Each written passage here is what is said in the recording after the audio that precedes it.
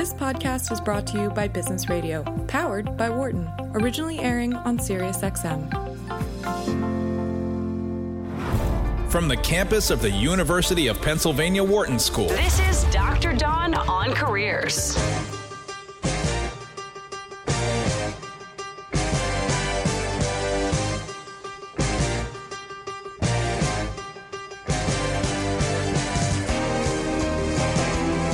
Welcome to Dr. Dawn on Careers, your personal career coach on SiriusXM Business Radio, channel 132. Hey, every week we're here live on Thursdays at noon Eastern, 9 a.m. Pacific with a full hour of career talk to answer all of your job search and career questions at 844-942-7866. So if it's Thursday, the phone lines are open right now, 844-942-7866. I'm your host, Dr. Dawn Graham, and in my day job, I lead career coaching for the executive MBAs at the Wharton School. I'm also a licensed psychologist, former corporate recruiter, and author of the book Switchers, How Smart Professionals Change Careers and Seize Success. We have Dana and Dion in studio today, who always make the show run smoothly and make it so much more fun. So if you're thinking 2020 is your year to change careers, if you're thinking, I have no idea what I want to do, or maybe you've got a slew of interviews lined up and you want to get prepared, you are on the right channel. 844-942-7866. We'll be taking your calls all hour long. So let's dive into current news. According to LinkedIn's popular feature, Get Hired, previously considered a perk, the number of remote jobs is growing. Research shows that 40% of millennials, who make up the largest portion of the workforce, say the ability to work remotely is a priority when evaluating opportunities. So this is also creating opportunities in top secondary cities with emerging markets in Austin, Raleigh-Durham, Pittsburgh, Portland, Charlotte. So, hey, do you work remotely? If you do, what do you see are the benefits and what are some of the drawbacks? We want to know here on Dr. Dawn on Careers, 844-942-7866. One of the huge benefits may be that you avoid the 24 extra minutes of commuting time that have been added to the average commute in the U.S. But a drawback could be that it's easier to miscommunicate, especially when you don't have the nonverbal cues to rely on. How important is that? Well, former FBI agent and best-selling author Joe Navarro would argue it is very important, and he's here today with us to tell us why. But before we jump into that, Dion, I have a question for you. Okay. If you had to guess the most honest part of a person's body, the part that's most likely to reveal a person's true intentions, right? What part of the body do you think it would be? I'm going to say the hands. Hands. Yes. Why is that? People talk with their hands. You can tell if somebody's nervous if they fidget with their hands or whatever. Because I know it's not eyes. And it's not only because I was on the last show, but because I knew you were asking the question and that's too obvious. So I'm going with hands. Very good. Dion knows me very well. It's never the most obvious answer. And you're right. It is not the eyes, but it's also... I thought you were going to say I was right. It was the hands. No, you're not right. You're also not right. It is not the hands. But on today's show, we're gonna share what that part of the body is and why it can be helpful to understand when you're going for a job interview or negotiating an offer or networking. And to help us do that, we are very, very excited to have a great guest with us. On the phone today, Joe Navarro, a.k.a. the human lie detector, and nonverbal communications expert, is the author of several books, among them the international bestseller, What Every Body is Saying. Joe is recognized as one of the world's authorities on nonverbal communications and has appeared in a number of media outlets, including NBC's Today Show, ABC's Good Morning America, CBS's Early Show, and BBC News. A prolific writer and speaker, Joe has lectured throughout the United States, South America, Europe, and Asia, engaging his 25 years of counterintelligence and counterterrorism experience to educate others on reading behavior. Welcome to Dr. Dawn on Careers, Joe. It's great to be here, Dr. Graham. Well, let me just say, I'm actually kind of a little happy you're not in the studio with me today, because after reading 2 of your books over the last week, I know that you would be just completely judging everything I'm doing with my body language. So, I wouldn't say judging, but I would certainly be analyzing you. Yes. Yeah. So that would make me very, very nervous. So I love that we're talking on the phone, even though it'd be great to have you here in person. But let's talk about this, because I don't want to get too much into the brain science, but I do love it. And one of the things that jumped out in your book that I think is really important for people to know is that your body language is driven from the limbic part of your brain, which means that that's the part that things get to before they get to the thinking part of your brain. And that means we have very little control over what our body is doing, even if our mind is trying to be deceptive. So tell us a little bit about that and why that's critical to know, Joe. Yeah, the limbic system is really exquisitely elegant in that it is constantly assessing the world, doesn't really have to think about it, and then allows us, for survival reasons, to react to it. So, when we hear a loud noise, a bang, we freeze in place. If we had to think about that, or if we saw a large predatory animal like a tiger and we didn't freeze in place, if we had to think about it, it would slow us down from an evolutionary standpoint. So the limbic system reacts to the world, is very authentic. It's the behaviors that stem from there are universal. And it allows us to read each other with a certain amount of accuracy.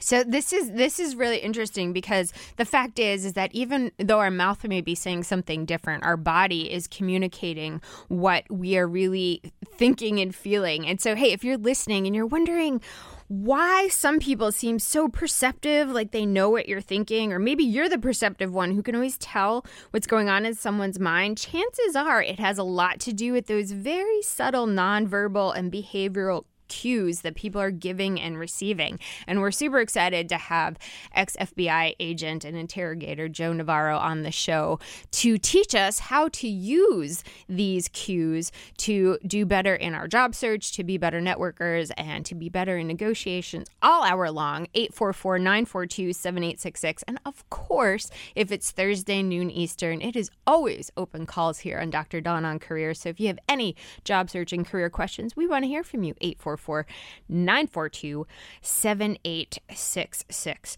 So one of the biggest things I think I learned from your books, Joe, is that a lot of things that maybe we've learned through popular science or, are actually myths, such as, we've learned direct eye contact means somebody is telling the truth. But this isn't always the case, which having spoken to many a criminal over the years. There's so many myths out there, and that's one of them that, in fact, we know from the research that deceptive people actually engage in greater eye contact. They sort of want to make sure that you get it. Or here's this myth. How many times have we heard, don't cross your arms, don't hold your arms across your chest or your belly, that it's a blocking behavior?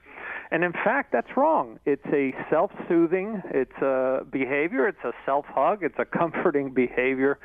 So those of you out there who have been told, don't do this, relax. It's okay. And you've always sort of thought that it was okay, and you were right. So, yeah, there's a lot of myths out there, and especially about the eyes, that, if we look in one direction or another, then somehow we're misleading other people. When we're asked questions, our eyes tend to go in different directions as we ponder the question, but it certainly cannot be equated to lying. And if I may, Diane was right. Our arms and hands are very expressive, and we should pay attention to them, because in expression, those are the exclamation points that we would see on the page. So, Joe, people call you the human lie detector. So let's just kind of get something really clear as we kind of kick off this show. I mean, do you really believe it's possible to detect deception just from a nonverbal gesture? Yeah, if I could go back and erase whoever said that, because I never called myself that. I guess as a person in the FBI or ex-FBI, you could erase the person who said that, technically. I mean, let's not go there. Okay. But, the thing is, and this is, I think, very important for all the listeners, there is no single behavior indicative of deception. There is no, as Dr. Mark Frank, my friend, says, there is no Pinocchio effect. There are behaviors that indicate we are anxious or we're struggling with something or some sort of psychological discomfort, but deception, no. And we can never say, oh, he touched his nose or he looked away, therefore he's lying. That's just sheer nonsense. And I'm a big proponent in staying away from that, especially in the business sector. Nonverbals are not to be used for detecting deception, especially in the workplace. Yeah. 844-942-7866. You're listening to Dr. Don on Careers, your personal career coach. So if you have a question and it's Thursday, we are excited to hear from you all hour long with any and all job searching career questions. 844-942-7866. And we're excited to be here with Joe Navarro, who is FBI agent and nonverbal communication expert, talking to us about how we can use these behaviors to do better in the job search. So what I really liked about your book, Joe, just to kind of tag on to the topic we're just talking about, is the concept of pacifying behaviors, because I think this is one of the areas that I think does give you the sign you need to know if you should dig further. So let's talk a little about what a pacifying behavior is and how people can use it to as an indicator of digging a little bit deeper to find out if there's more information to know. Yeah, that's a great question. And, in the clinical literature, it's referred to as adaptive behaviors. But in fact, all day long, we're massaging our hands, stroking our face, pushing our hair back, doing all sorts of things that are tactile. Those things are required by the brain to sort of calm us down and soothe us. What happens is when we're under stress, these increase. And, sure, if you're being interrogated or interviewed, there may be questions that are personal and so forth, which may cause you to increase the touching of your face and so forth. That doesn't mean you're being deceptive, and we have to be very careful. It does mean that question may have caused you some stress, and we have to be mindful of that. Now, where this has applications, for instance, if you're going for a job interview, obviously if you're nervous, I think you should front it. I always tell people, front that you're nervous, because you're expected to be nervous at these events. But the fact is that many people misinterpret these pacifying behaviors, the chomping of or biting down on the corner of the mouth of the lips, rubbing the neck, rubbing your hands together, and so forth. They misread them as being something more than the person is just trying to calm down. And we certainly want to avoid those during a job interview. But if they're there, feel free to tell the interviewer, hey, I feel a little nervous. Why? Because we've all been there.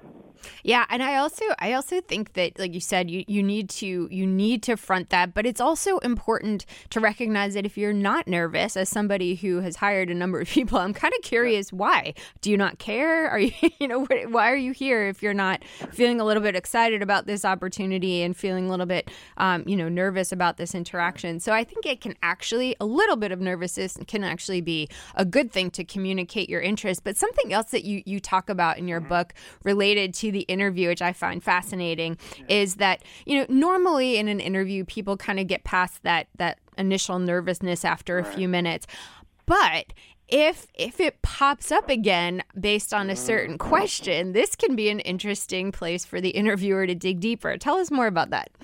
Yeah, exactly. After a while, both parties should be somewhat more calmed down. But if you continue to see these indicators of distress, maybe there's jaw shifting, maybe there's covering of the neck dimple, maybe the hands are being wrung together. You as an interviewer, or even if you're just a friend and seeing that in someone you know, you need to dig a little deeper and see what's going on. One of the best examples of this, and I think it's in the book, in my book, What Everybody Is Saying.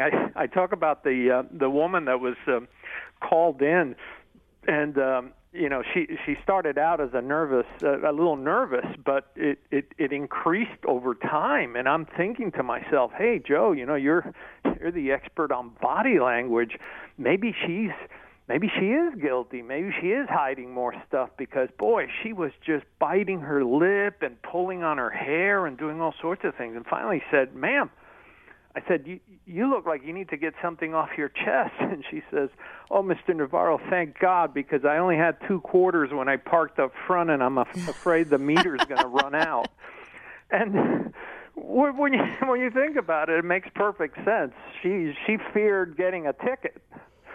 I love that because you have multiple stories in your book that are very similar to that, where the pacifying behavior gave away that somebody was uncomfortable, but it wasn't necessarily what they thought. It wasn't that the person was guilty. It was something completely unrelated. And that's why I think we need to dig in and kind of ask that question, like, what's going on? Because in that case, she could have blown the whole interview just because of not wanting to get a ticket. Hey, 844-942-7866. We are here with Joe Navarro talking about nonverbal communication and how it can impact you in the interview and negotiations and a lot more. But if you have a question for Joe and you want to call us, 844-942-7866, you can learn a lot from an ex-FBI agent. He's here to tell all of his secrets on Dr. Don on Careers all hour long. If it's Thursday, noon Eastern, 844-942-7866. So kind of continuing on that interviewing path, I believe that every job seeker has a red flag. Every single one, especially if you've been in the job market for any length of time. And that could be that you were maybe fired from a job at one point, or maybe you're a little bit nervous because you're trying to switch careers and you don't have all of the key responsibilities that are looking for. Or maybe you've been out of the workforce for a time to raise your family and now you're going back and you feel a little bit kind of out of the loop. So everybody has something in their past. And I think a good recruiter or hiring manager is going to try and dig in. And so my question would be, for everybody who has, these questions or these things in their background, and that question comes up in the interview, and all of a sudden the nervousness comes back and those pacifying behaviors and everything, how can people get beyond that so the interviewer doesn't just assume the worst and be like, wow, this person has something terrible in their background that I'm just not hearing about? Yeah, that's a terrific question, and it's one that I've had to handle because obviously, I hire people and so forth. And one of the things that I was most impressed with, a young man came to me one day and he says, "Look, before we get started, I know your eyes are going to go immediately to this." And he said, "I was arrested as a teenager. And for whatever the reason, he was tried as an adult. It was adjudicated. I have gone beyond that and so forth." And I thought to myself, what a great way to head this off and just present. Okay, this is where your eyes are going. Once again, fronted first. And then he began to tell me about all the other things that wonderful things that he had done. And I think too many times, especially young people, sort of try to wiggle their way out of these things or try to hide and not talk about it. And at some point, you're going to have to. And I say, just go ahead and talk about it, but also talk about the lessons you have learned and how you've overcome that and where you're at now.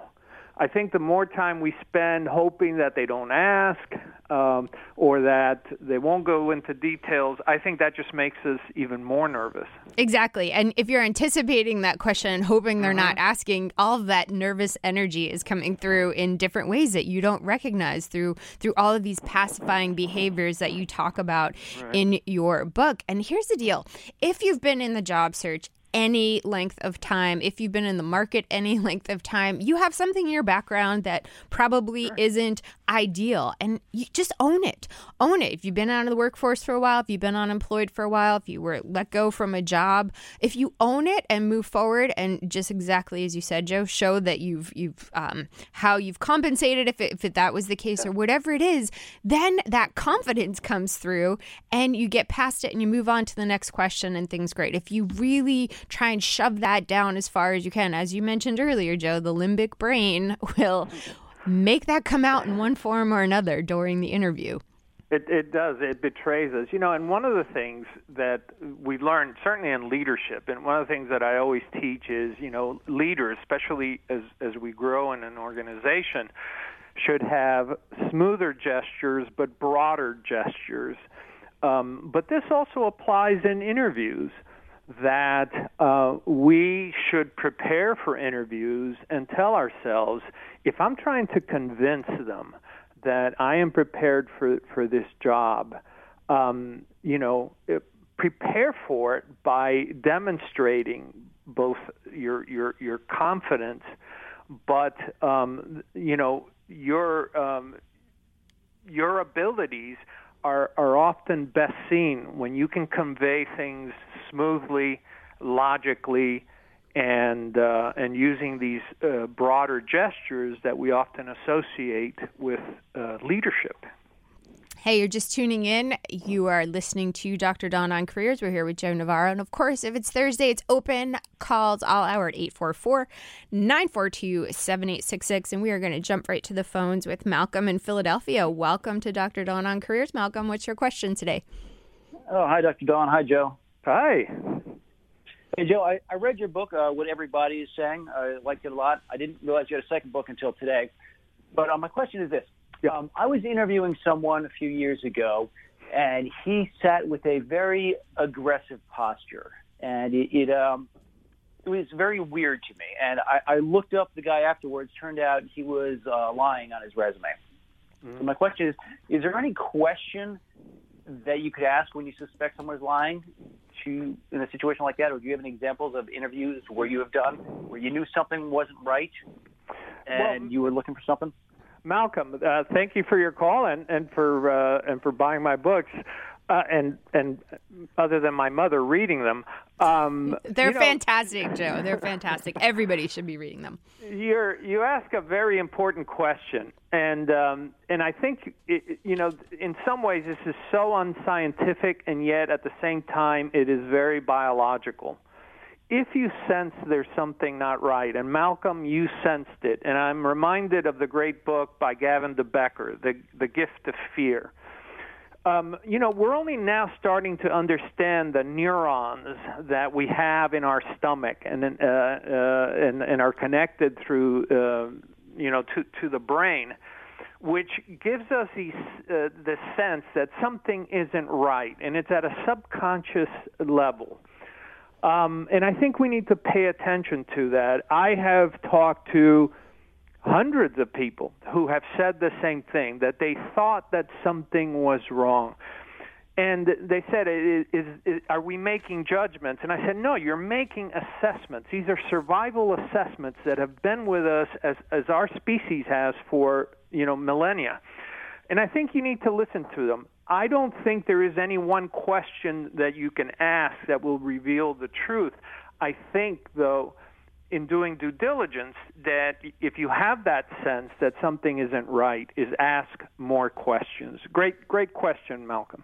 Malcolm, thank you so much for giving us a call here on Dr. Don on Careers. Hey, if it's Thursday, noon Eastern, we're taking your calls all hour long at 844-942-7866. We have Joe Navarro here, who is an ex-FBI agent who has several books on nonverbal communication, of which he is an expert on, and is teaching us all of his insider tricks today on Dr. Don on Careers. 844-942-7866. And I do want to talk a little bit more about what Malcolm had brought to the table, because I think we have two sides of it. That we have, I know we have a lot of people who are in a hiring hiring position listening to the show, and a lot of people who are in an interview situation listening to the show. And I do think it's really important that we step away from pop science and say, ooh, I really like that candidate, but every time, she answered the question, she looked up to the right, and that means this based on some TV show I've seen. I think we need to get away from that and take your advice. And if something doesn't seem right, dig in a little bit more. Ask more questions. Maybe it's the parking meter that somebody is stressing out about. Maybe there is something to dig into, but it's not what you think it is. So I love that advice of just asking more questions. What are some of your favorite questions, Joe? Do you have some faves? I do.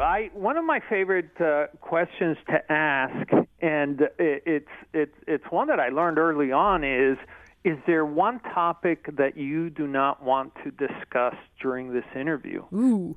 And it's amazing to me how many people will say, well, this is one area that I really don't want to get into. And then I have to look at it and ask myself, okay, that one I can respect. Maybe it has to do with family. Maybe it has to do with something that has happened in their life. And sometimes it identifies a problem that they're currently having.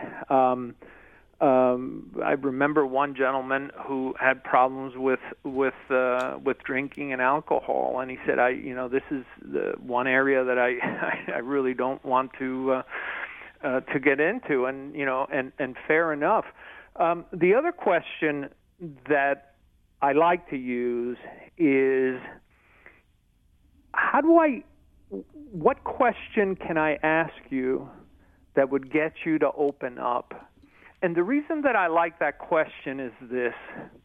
We always think we know how to get people to open up, when in fact, as you know, Don, if you go to New York, or if you go to the Native American reservations along the Colorado River, it's almost like you have two different countries. South Florida versus the Northwest. I mean, America is so vast. And so I often ask them, what is the one question that I could ask you that would get you to open up? And it's amazing how many times they will tell you the secret to unlocking them up. I love that. Just ask. People actually will answer. I love it. 844-942-7866. You're listening to Dr. Don on Careers, Sirius XM 132. And right now, it's time for our pre-break quiz. Quiz? There's a quiz? All right, get on the phone to challenge Dion. Dion, I tested this out this morning, and it's actually harder than I thought. So here it is. In the golden era of the 1960s and 70s, people in this professional sport made twice as much money as NFL stars. People in this professional sport in the 1960s and 70s made twice as much money as NFL stars. If you think you know, give us a call at 844-942-7866. You're listening to Dr. Don on Careers, Sirius XM 132. We'll be right back. You're listening to Dr. Don on Careers on Business Radio. Body language. Body language. Body language.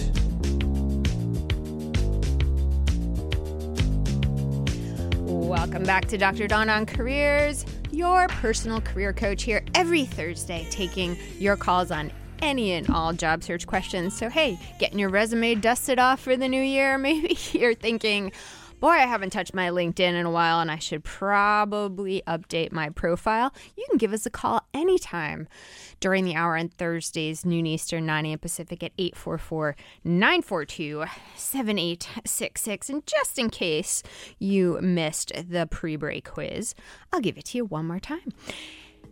In the golden era of the 1960s and 70s, people in this professional sport made twice as much money as NFL stars. If you think you know, give us a call at 844-942-7866. And if you haven't checked out my updated website, Dr. Dawn on Careers, you can go there and find everything that I have done, from LinkedIn Learning courses to TEDx talks to everything in between, Forbes blog. I put out all of this information because I want you to have the most successful career and have the insider scoop about what's going on behind the scenes in the mind of the hiring manager. So you can find all of that at Dr. Dawn on Careers, and sign up for my newsletter, which I send out monthly with even more tips. Hey, 844-942-7866. If you're just tuning in, do you know what the terms neck dimple, torso shield, disappearing lips, knee clasp, and ventral denial have in common? Well, they're all subtle body language movements that can tell a lot about a person, or tell them a lot about you. Former FBI agent Joe Navarro is here today to share how you can use this information to your advantage in your career. So if you have a question or example, you can give us a call at 844-942-7866. So Joe, tell us how we can reach you if we want more information after today's show. Oh, well, thank you most kindly. You can reach me at my website at joenavarro.net. And my books are available at all major booksellers and of course online on Amazon. Fantastic, and they're highly recommended because you will learn so much that you've probably been observing anyway. But now you'll know what it means and what you could do to dig in to get more information. So I'm curious, Joe, are we getting more observationally challenged with the more technology we have? I mean, most people now are communicating via text. There's obviously more remote workers. I mean, how is our perception of body language or its use in our communication changing as the world shifts towards less in-person communication and more technology-based communication? Oh, Dr. Graham, you have just hit upon one that is confronting everybody because in fact, both of my neighbors on either side work remotely, and they rarely go to the office, and so you have that, and then you have, of course, young people who often communicate via texting and so forth. I think there's certain things that are hardwired in us. They're part of our paleo circuits that will never change. But I also think that overall we're becoming less observant, and I often look at it from the standpoint of, for instance, how predators take advantage of people who immediately, as they're leaving a store, their hands are looking at their phones and they're not looking around to see if they're safe as they're walking across the street and getting into the cars. Never mind that they're bumping into each other and other things. That's the funny part. The other part has to do with safety and the fact that we are not as observant from a safety standpoint. The other thing that we are noticing, and I have received plenty of complaints from HR people, is that, and I'm not sure there's a lot of science behind this yet, but there will be, is that people are less conversant. And so when you tell a salesperson, we need for you to work with the clients and have these long interviews, they're finding that they have trouble finding people that can actually do that. So I think there is an effect, and I think we have to recognize it.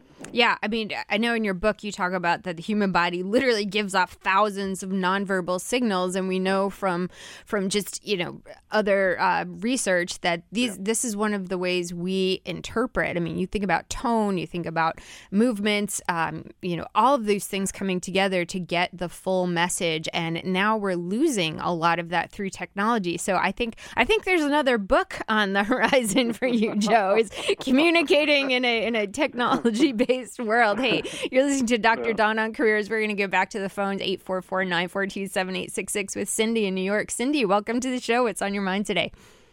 Hi, Dr. Dawn. Hi, Joe. Thanks so much for taking my call. How are you, Cindy? Very good, thank you.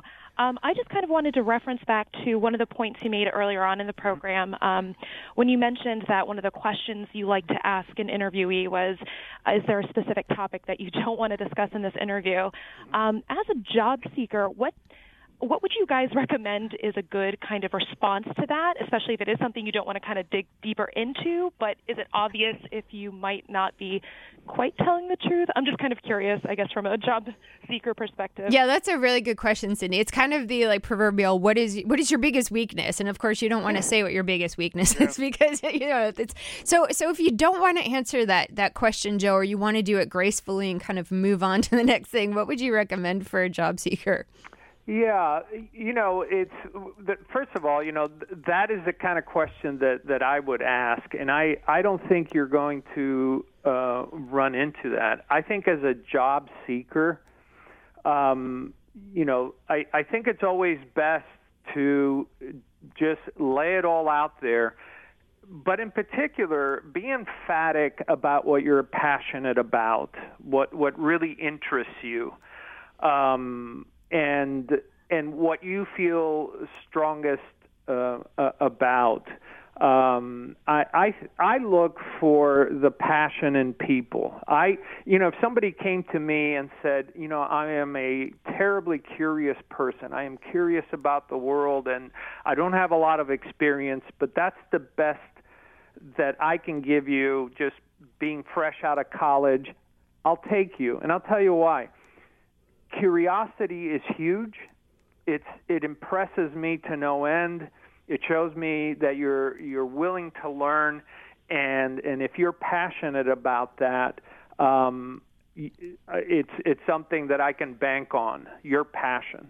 And Cindy, you bring up a good point, because I will tell you, as a former recruiter, we look for, it's interesting because, Joe, I obviously just read your book, but I thought back to my life as a recruiter and some of the things that we would do to try and kind of dig into these areas.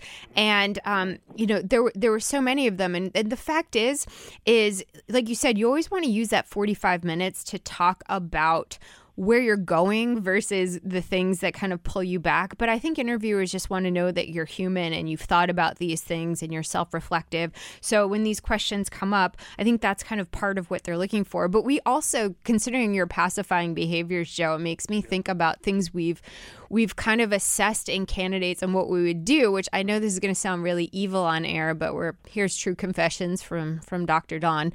Some of the things we used to do when we'd have interviewees come in is we'd obviously offer them water, and one of the tells that we could tell that they're nervous is after they answer every question, they take a drink of water. So that was, an indication to us that this was a tough question. We also would put them in swivel chairs to see if they would swivel. And again, we were interviewing people who we knew would be putting in front of clients, so we kind of justified it that way. But I do think that some of those behaviors can be really dangerous, and some of these questions can bring things up that people maybe don't want to talk about. But here's what I would say for candidates. You do not have to answer a question as directly. And I'm not saying that you should avoid the question but think about what you want to put on the table. Think about what you want to communicate in that 45 minutes that you have, and make sure when you're asked a question, you find a way to communicate that. Because if you get a bad interviewer, and there's plenty of them out there, and they're constantly asking you, what plant would you be? And, if you could fit 100 tennis balls in a bus, how many would you put in? I mean, if you're getting these questions and you're not able to get what you want to across in the interview, you're going to leave. They're not going to know your skills, and they're going to move on to the next person. So don't let what could potentially be a bad interviewer shift you into talking about things that aren't going to show why you're a strong candidate for the job. So I know I just kind of went on a rant there, Cindy, but we really appreciate your call, and we wish you all the best in 2020. Hey, you're just tuning in. We're listening to Dr. Dawn on Careers, and we're here with Joe Navarro, talking all about body language. And I want to talk, Joe, a little bit about the negotiation, because I know this is a part of the job search that people get really nervous on and often have a lot of questions. So if you got a question on negotiating the offer, first off, do it. always, and give us a call, 844-942-7866. So let's talk about negotiating. This is often a very anxiety-provoking conversation for job seekers. So many just avoid it because they don't even want to go through the discomfort of doing it. But what are some things that people can do to kind of gain an advantage in what might be a 10-minute conversation, but a very important 10-minute conversation? Thank you for asking this question, and I'll answer it directly. Rehearse, rehearse, rehearse. I am astounded at how many times the first time somebody mentions, whether they're talking about, well, they will be earning or whether they will be living or any of these things, and they go about it almost apologetically, in a very coiled up sort of manner, and it strikes me that that's because they haven't rehearsed it. I think those important things that deal with our lives, that this is how I view myself, I would like to earn this much, or I'd like to negotiate this.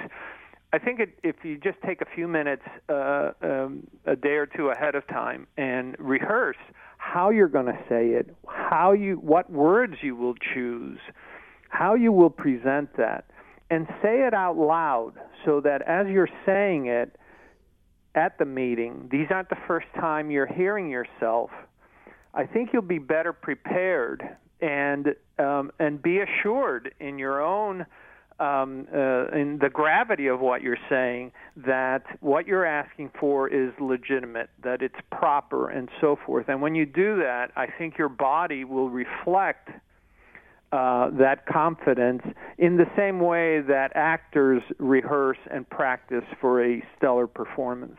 Yeah, and going back to a question from early in this show, guessing the most honest part of a person's body. Of course, it is the feet, which is as far away from the eyes as you can get, which is so interesting to me. But it's true. I mean, I think when you're negotiating or even when you're having a conversation with somebody and you watch their feet, are their feet pointing towards the door? Are they done with this conversation? And you continue to talk. I think that's really important, is to understand how the person you're negotiating with, what their nonverbals are saying. Are they uncomfortable with a certain point that you're bringing up? You have a lot of good examples about this in your book. Or, where are their feet pointing? What are their legs doing? Tell us a little bit more about that, Joe. Yeah. Unlike our faces have social contracts. You smile, Dr. Graham, I smile back, and so forth. But our feet, responsible more for our safety and survival, don't have that social contract. And so oftentimes, when we're not comfortable around someone, we will facially say hi, but our feet turn away. And it's a very accurate reflection of how we really feel about them. And so we have a little saying, belly away, don't want you to stay. And that's the ventral denial you were talking about earlier, that we tend to turn our bellies away from each other when we really don't care to pursue something. But I think the body language of negotiations is an intricate one. In some ways, it's theater, because you also have to learn when to be silent. You also have to learn things like, for instance, if I tilt my head slightly to the side, I will be perceived better, and communication will be enhanced, and we will be talking longer. If we merely just tilt our head slightly to the side, then if we just sit there very erect, with the neck literally, as we often used to read in the Bible, stiff-necked, where the neck is, you look like a drill sergeant. So there are certain things that we can do so that when we say something or we appeal to someone in negotiations, we are perceived as someone to do business with.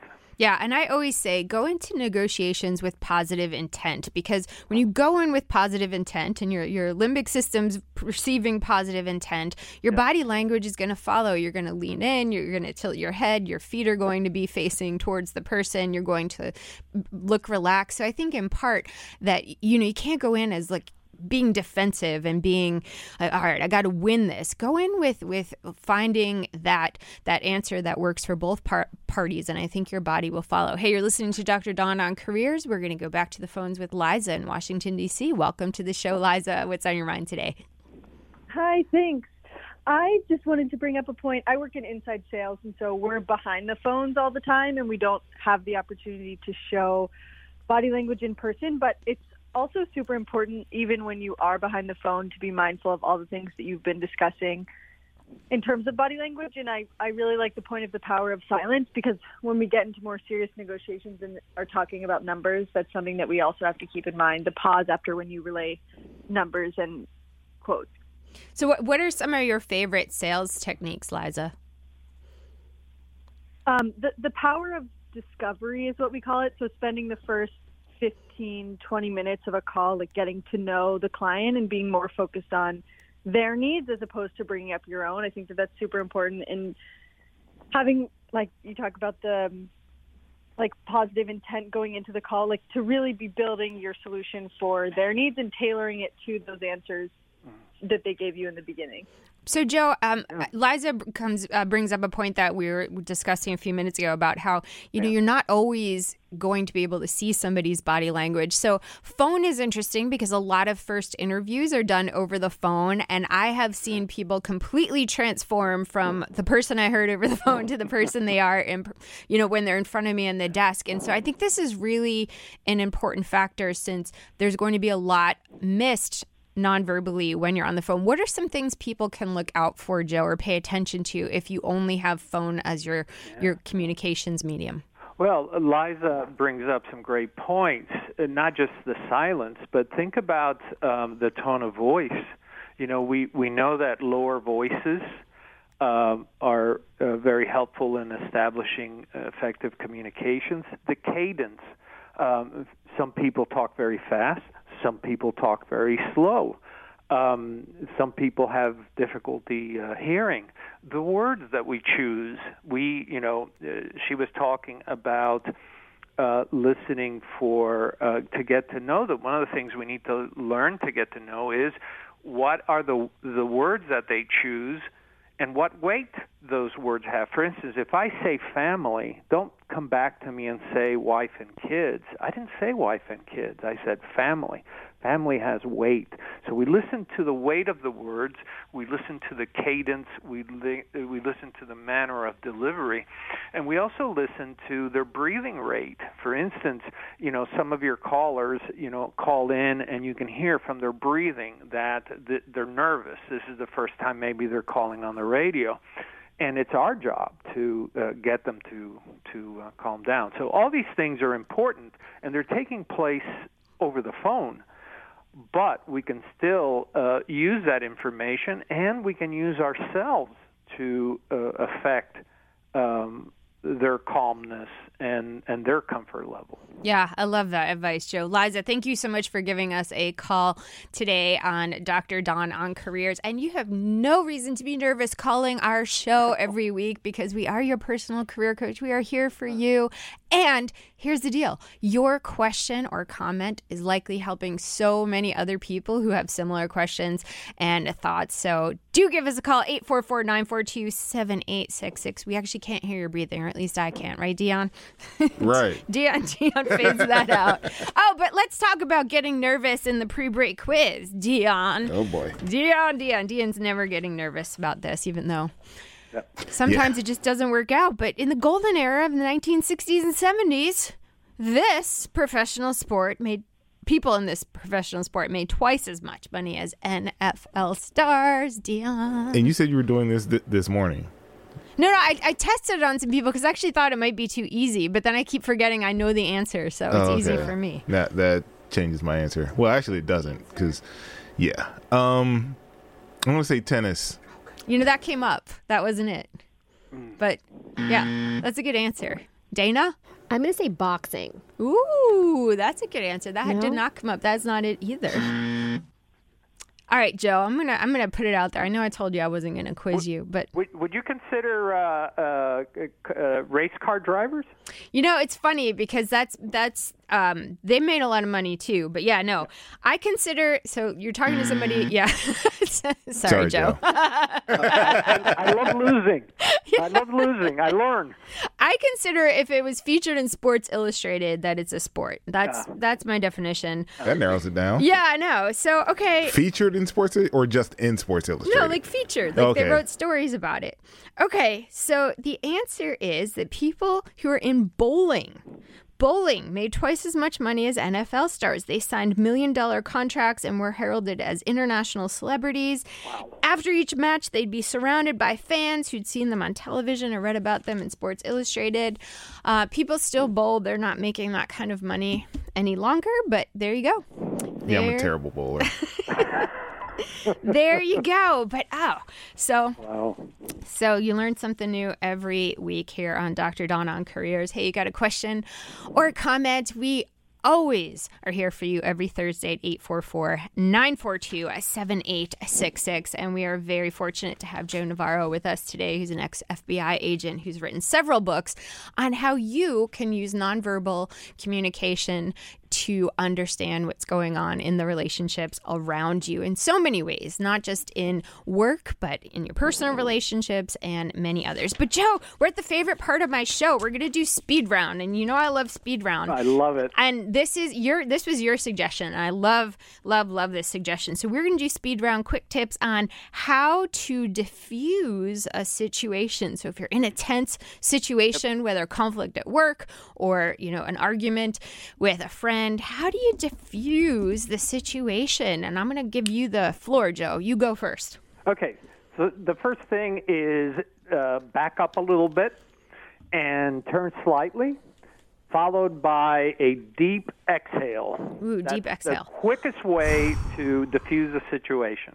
All right. I am going to say something that we talked about earlier, which is pause. Just pause. Like, don't try and get your next word in edgewise, because we know that we tend to not fully listen to people. So just taking a pause to de-escalate. All right, you're up.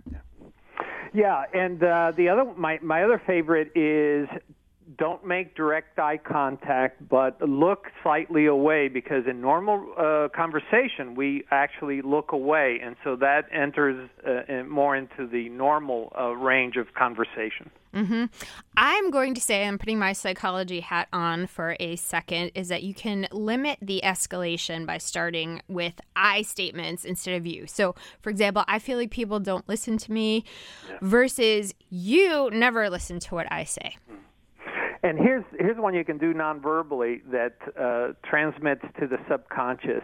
Instead of standing there with both feet spread apart like you're a drill instructor, cross your legs, which reveals that we are off balance and not going anywhere. And that helps to calm things down. Yeah, I actually tried that yesterday, and it was so good. Joe, this has been incredible. Love hearing all of this information. I know you have so much more in your books. One last time, where can people reach you if they want to learn more? Yes, please come to joenavarro.net or look for my books online. And it's always a pleasure hearing from you, and I love your show, Dawn. Thank you so much, Joe. We really appreciate you taking the time to be here.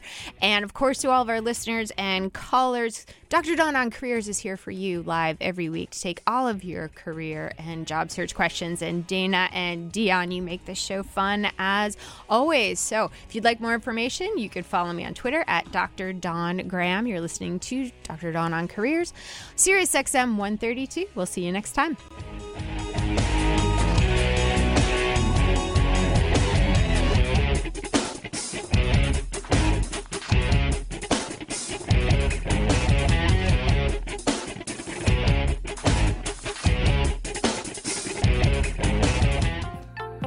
For more insight from Business Radio, please visit businessradio.wharton.upenn.edu.